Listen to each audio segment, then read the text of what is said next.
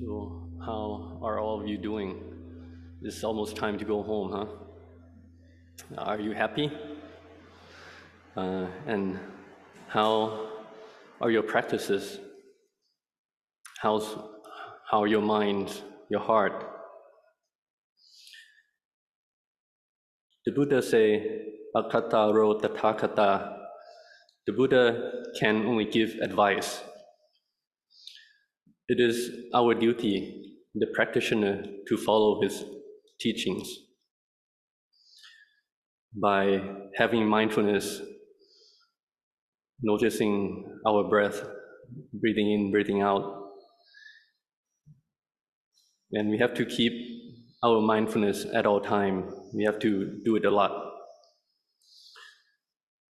Let's compare this to bamboo. The bamboo, when it's dry, somebody would say, the fire is in the bamboo. But those who don't know cannot see it. But those who know use pieces of bamboo and rub them together. But after a while, if you do not have enough strength and you just give up, you say, this is useless, there's no fire. But those who don't give up, they keep rubbing the bamboo together. And when there is enough heat, fire will come alive. And we can use that fire to our benefit. Practicing Dhamma is the same. Just like in the time of the Buddha, the noble disciples, Savaka, Savika, they listen to the Buddha Dhamma and then they follow with the practice. Some of the disciples from the stories, they walk until their feet broke. But they don't give up. They walk on their knees, continuing the walking meditation on their knees. The Buddha also didn't give up. Before he became the Buddha, he practiced very hard for 6 full years, not giving up.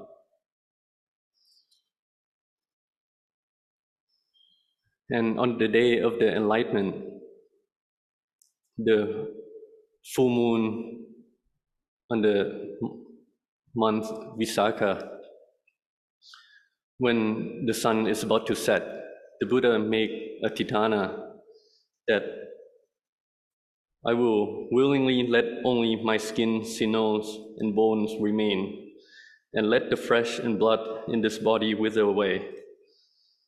As long as whatever is to be attained by human strength, by human energy, by human effort, has not been attained, let not my efforts stand still.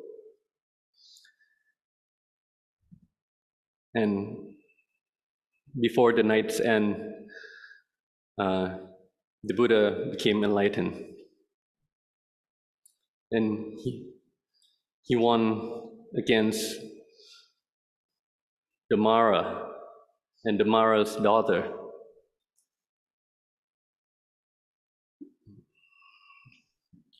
The Mara's daughters, they are just personified. What are they really? Where are they, the daughters? They are in the heart. They are the craving.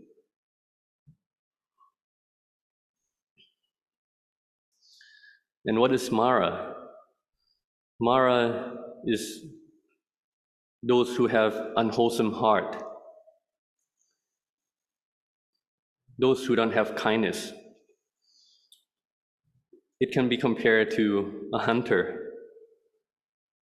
When a hunter catch a bird, an animal,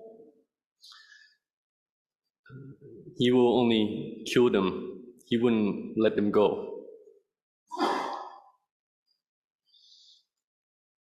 And this Mara, they don't pick who to suffer, whether you're rich or poor. The Buddha say, Nati tanha samanati.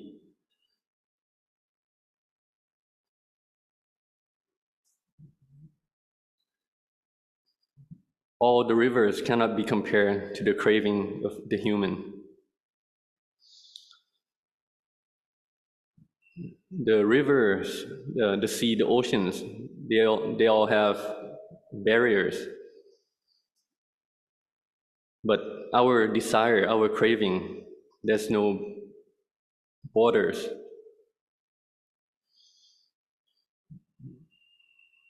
We always want to compete against each other, whether in the goodness or the wealth.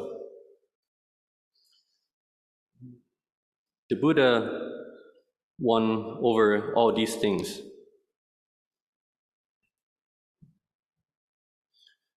And once he can win, he found happiness, peacefulness.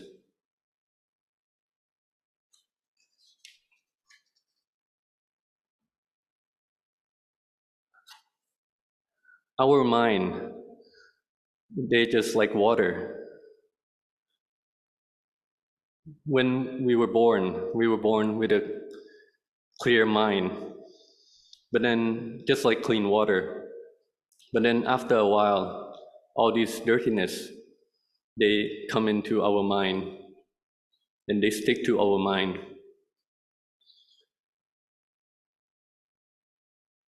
And then we become drunk in all these aramana. We become, when we experience something that we like, we become happy. When we experience something we don't like, we become sad. And we cry and we laugh. Happy, sad, it's just like that. So the Buddha teaches us the Majjhima Patipata, the middle path. That is not liking and disliking. That's where samadhi will arise. That is what we have to aim toward, to have samadhi. Whether we are standing, walking, sitting, or laying down, with opening our eyes or close our eyes, we also always have to keep our mindfulness. And we just observe our mind.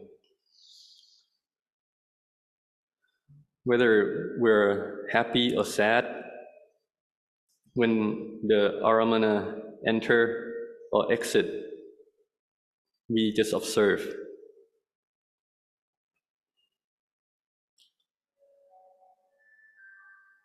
When the mind is strong, then we will not be drunk in the aramana.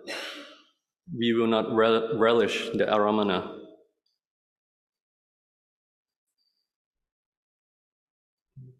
Then when we feel happy, we wouldn't laugh, or when we suffer, we wouldn't cry. We realize that all these things that happen, they are anicca, dukkha, anatta. Anicca, impermanence. The happiness, they are impermanent. The sadness, they are impermanent. Liking, disliking, they are impermanent. Everything, whatever it is, just arise, stay a while, and cease to exist. That is why we need samadhi.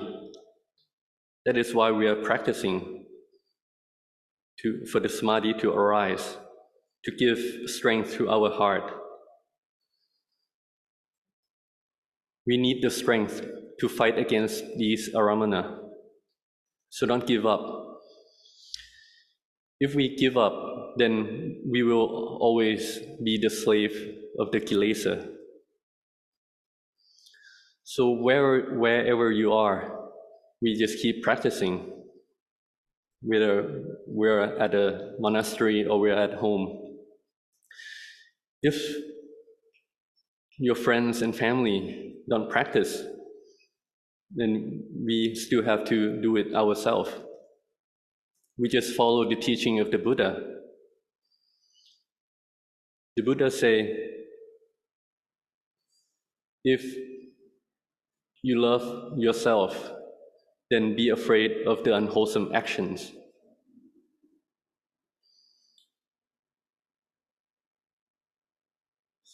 So this is what we always have to do. We have to always do good deeds.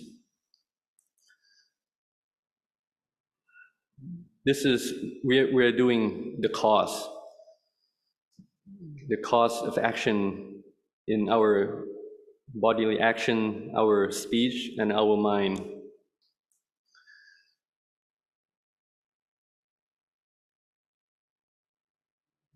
When we can keep our three actions clean, then the mind will become clean as well. And once the mind is clean and clear, then it will become peaceful. And once the mind is peaceful and bright, we will know what is merits, what is unwholesome. We will know what is good for ourselves, and we will know what is good for the community, and we will be selfless. For example, we take care of the elders, or we help clean the streets, the garden, the garbage. For the elders, why do we have to take care of our elders? Because they have experience. We can learn from them. They have been on this earth before you.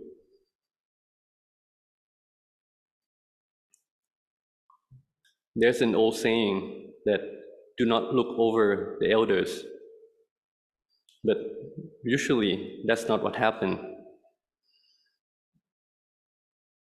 When an old person sitting in front of you, usually you just don't notice them.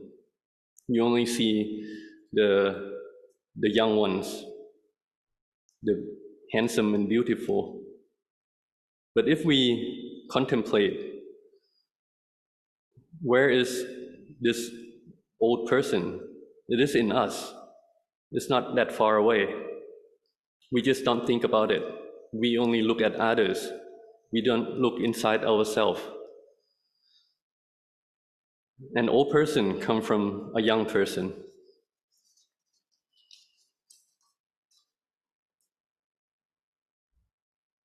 Now you may still be young, but in a while you will become old. That's the truth. We are born, we get old, we get sick, and then we die.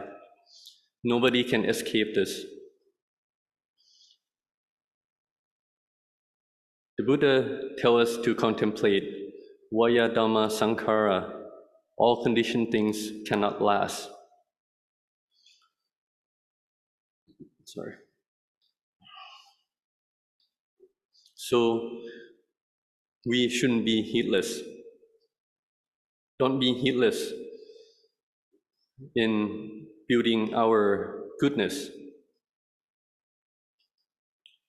We can think, where are our grandparents, our grandfather, grandmother?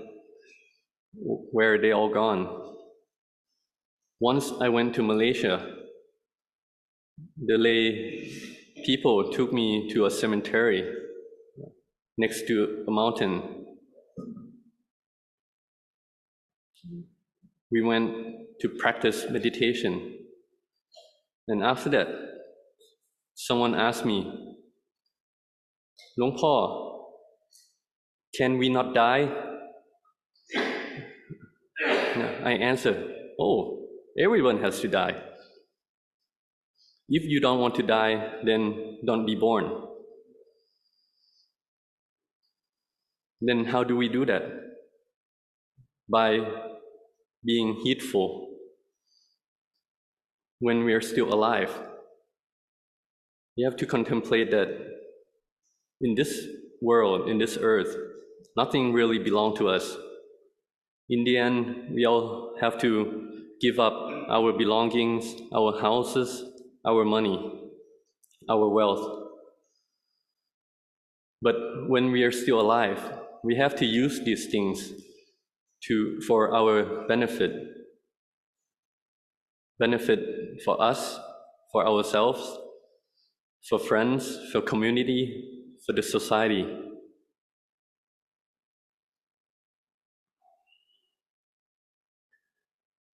And we have to practice for our mind.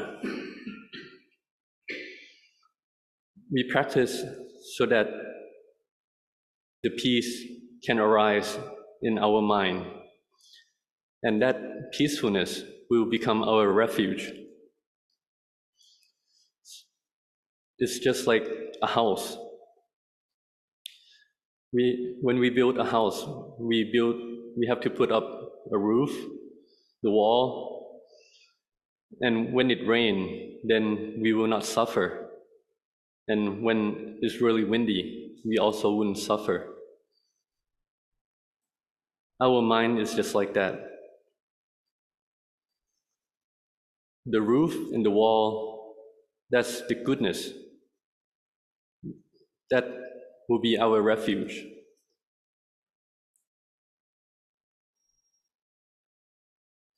The Buddha say, Punyani paralokasaming patitha honti paninanti.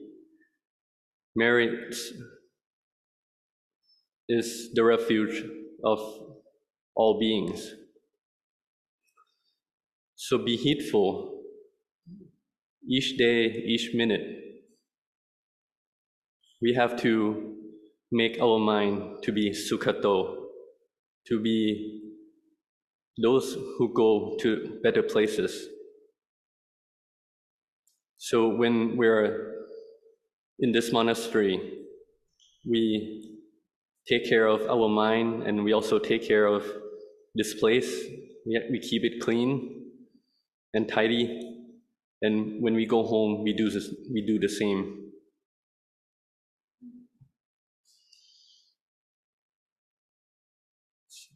So when we think of the merits that we do, then the mind will be peaceful. When we think about our time at Wat Map Chan, we come here together to do goodness. We come together to sit samadhi, chanting. When we think about this, then the mind will find peace because we are doing good things. So in just a few days, then we have to become separated and go our own ways. Wherever you live, you just have to go back to those places. Good afternoon, Luang Po. Question 1. Dear Luang Po, is contemplating the 32 body parts essential to realizing the Dharma? So it depends on each person to their charitas. So realizing Dhamma, that's to see the truth.